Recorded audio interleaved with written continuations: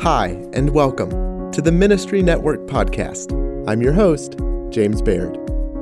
Today, we'll be talking with Dr. David Murray about burnout. Ministry Network just launched a new teaching series called Behind the Pulpit with teachers like John Piper, Timothy Keller, Alistair Begg, Conrad Mbewe, and many more. To check out the new series, visit ministrynetwork.com/Behind the Pulpit. Now, let's talk with Dr. Murray. Well, before we get started, would you mind opening us up in a word of prayer? Sure, James. Yep. Let's pray. Our Lord and God, we thank you for this amazing opportunity to communicate from two offices to hundreds, maybe even thousands of studies and ministers and their families, and even to transform lives, to save ministries, to improve ministries, to restore joy to ministries, to help congregations even to be more sensitive to the needs of their pastors. There's just so much good that could be done with your blessing, Lord, and therefore we pray for James and I as we try to put this package together that will, we trust, bless many. We ask for clarity. We ask for simplicity.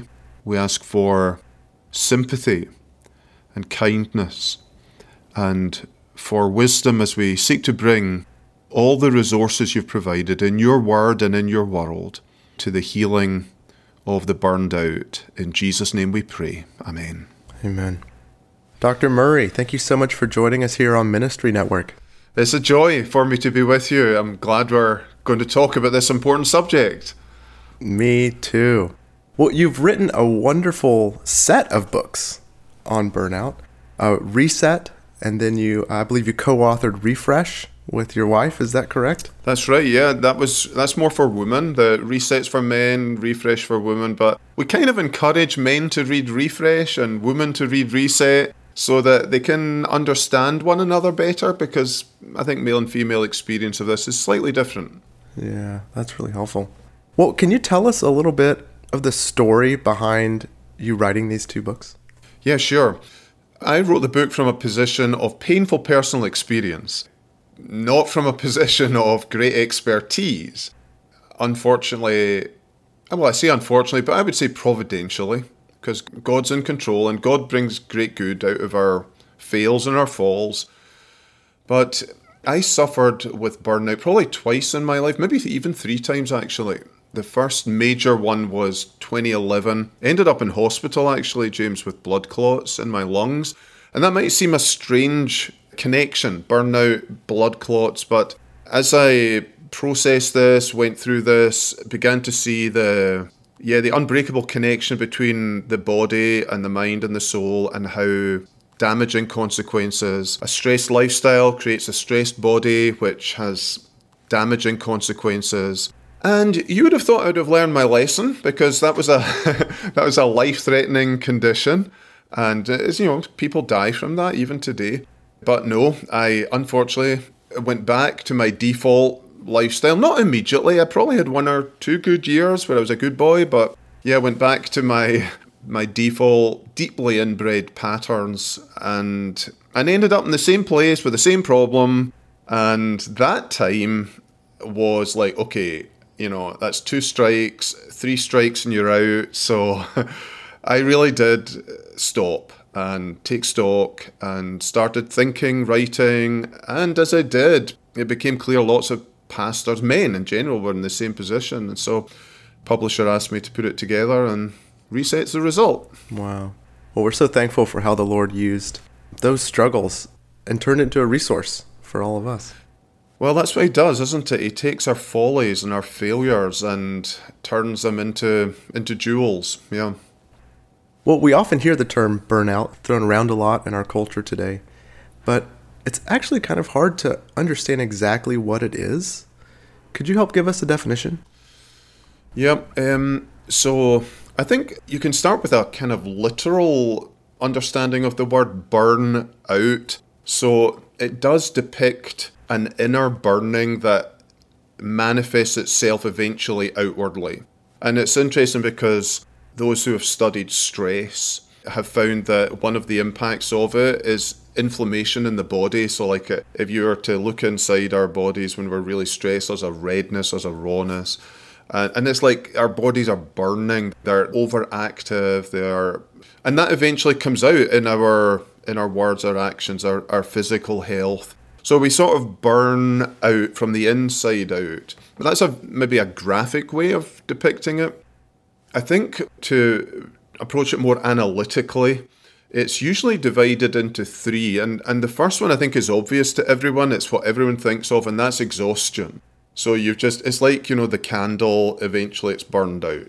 It's exhausted of fuel, there's nothing left. So you get physically, emotionally, mentally, relationally exhausted. That's the normal, but it's a bit more complex than that because there's two other components that I think are really important to bear in mind. One is cynicism. So you could conceive of somebody who's not exhausted but is very cynical about their colleagues, their clients, their church members, their colleagues. They get detached, they get frustrated, they get distanced, they don't see value in what they're doing. And so they just get very cynical about their calling, their work, those they're trying to serve. And then the third element is ineffectiveness. So there might be a lot of work, a lot of energy, a lot of turning of the wheels, but you're not actually going anywhere. You're not making any progress. Maybe you lack a sense of personal competence and ability. So you kind of stagnate and you just plateau. So when you do, there's something called the Maslach Burnout Inventory. It's an online test you can take, and it's very helpful to figure out where you're at in the burnout scale, because it is a scale. It's a spectrum going from burning to burning out to burnt out. And it will also help you discern in which of these three areas are you most burned out. Is it in exhaustion? Is it in cynicism? Is it in ineffectiveness? For a lot of people, the hardest step when you're burnt out is actually acknowledging what's going on. Can you help people understand what's unique about burning out versus having something like a full-on mental breakdown? And particularly, I think for a lot of people, we don't like to talk about it, so you feel alone. And it might be helpful to see just how common burning out might be. Yeah, so a lot of the depression, anxiety that we're seeing today is a result of burnout. It doesn't tend to go the other way, that depression, anxiety causes burnout, but burnout leads to anxiety, eventually to depression. And that makes sense because, if you're burning out, you're just existing at such a fast pace. Eventually you run down your resources and you lose a sense of just normal functioning. I liken it to, so if you're out in the woods, you see a bear, your fight or flight system kicks in, and that's a good thing. You want cortisol, you want adrenaline, you want all that flooding your system because it makes you stronger, faster, quicker. You don't bleed so quickly. The problem is that system should shut off in about 20 minutes. Either you've run away from the bear, you've fought the bear, or the bear's had you for breakfast. But what happens with stress, with living at that kind of pace is, it's like our fight or flight system switches on, maybe not at a high level, a bear level, but above normal level, and it keeps going and it never turns off. And eventually it's just like if you're sitting in a car and you keep your foot on the accelerator, eventually that car's going to fall apart. And so I think you've got to realize the long-term consequences of this. You might not feel it at the time, but gradually you're wearing down your body and you're going to end up falling apart. So it's to try and see the warning signs before that happens, and to look out for some of the things I list in Reset in the initial checklist that will help you stop. And I always say to people, talking about it is 50% of the remedy. Now, that might seem a bit of an exaggeration, but I say it that way to get attention to this, that it's almost half the battle when you're willing to admit it to yourself, especially when you're willing to admit it to others. All the steps after that are actually usually a lot easier, and they're a lot easier than you think they're going to be as well. But that first step of talking about it, especially for men, extremely hard, but it's really the break point. It might be easy to think that people who are in ministry would be less susceptible to burnout. You dedicate your whole life to being around the things of God, to talking about the gospel of peace. But oftentimes people in ministry find themselves burnt out often. Why might that be? Yeah, I think one reason is the endless demand. You can never finish the job. There's always more people to visit, always more people to evangelize, always more sermons to write, always more books to write, always more perfection to bring into your ministry. So there's that sense of you're never quite finished. It's just that endlessness of it all. A lot of jobs are like that today, but the ministry is especially like that. I think as well, so much of ministry is unseen. So, you're behind your office door, you're preparing sermons, you're praying, you're counselling. Nobody sees these things, and sort of people expect to see the pastor. They want to see him doing and being, and therefore you're tempted not just to do all the things you need to do privately and behind the door, but then get out and be seen and noticed, and I'm busy. So I think that element is there. I think the ministry is so enjoyable. And that's in my own burnout. I was doing good things. It was, it was conferences and preaching and teaching and all that.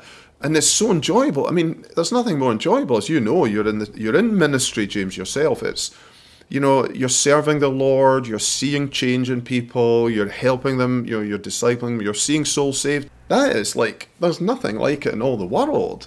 So in a way, limiting your ministry hours and labour is an act of self-denial, in a way, for your own good, but also for people's good as well.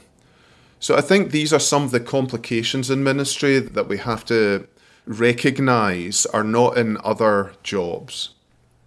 You mentioned the diagnostic tool, which you include in your book, which helps people measure how burnt out they might be. Are there other tactics that people in ministry could use that would help raise the alarm when they're getting close to burnout? You mean things people see in themselves? Yeah.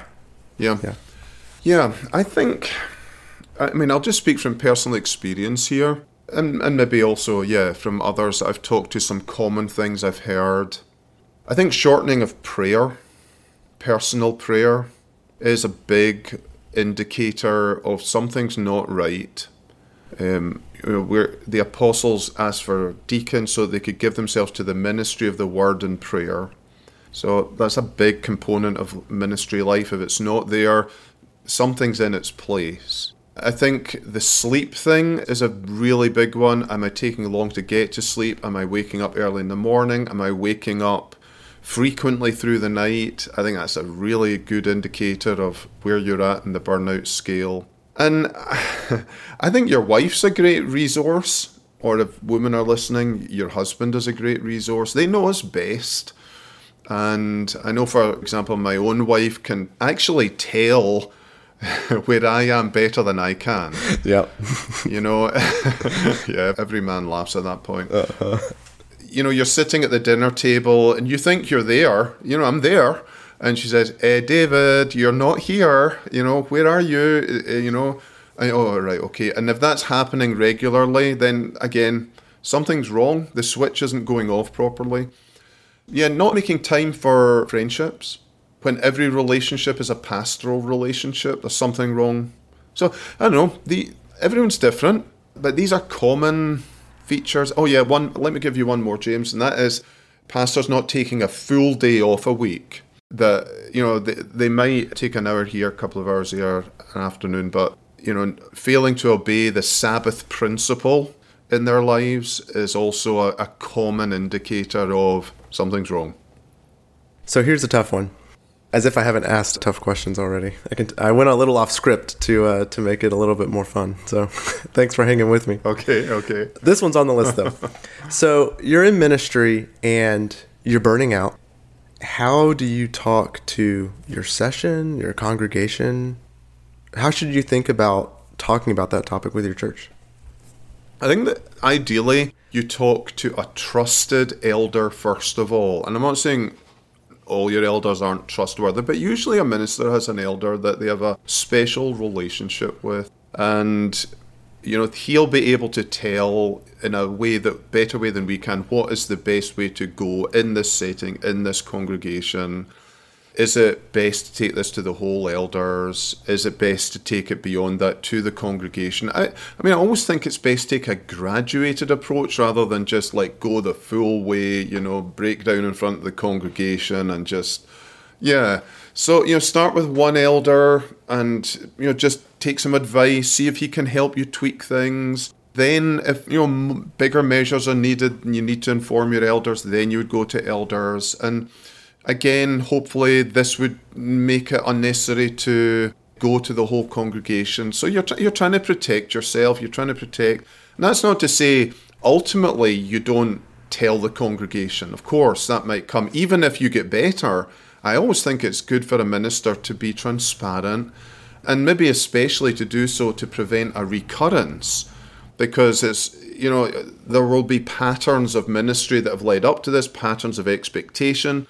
Unless these are addressed and changed, then we're going to end up in the same place again. So you'll never get full understanding, full agreement in a congregation. A lot of people still don't quite understand what ministers do and why it should be so stressful. But I would think most Christian people today actually would be a lot more sympathetic than they used to be. I mean, very few people want to lose their pastor. So it's kind of self-interest as well that a congregation gets round the pastor and his family and helps him through this and changes some patterns and expectations. Well, what can someone in ministry do to help recover from burnout? Yeah, I once talked to a Christian friend of mine who works in the field of psychology, and I asked him, what does he do for people with depression? And he said 3 pills. And I was like, oh boy, this is like all the caricatures confirmed. He said, good diet, good exercise, and good sleep. Now, he wasn't saying that was all that was needed, but he was saying, here's your foundation, here's where we begin.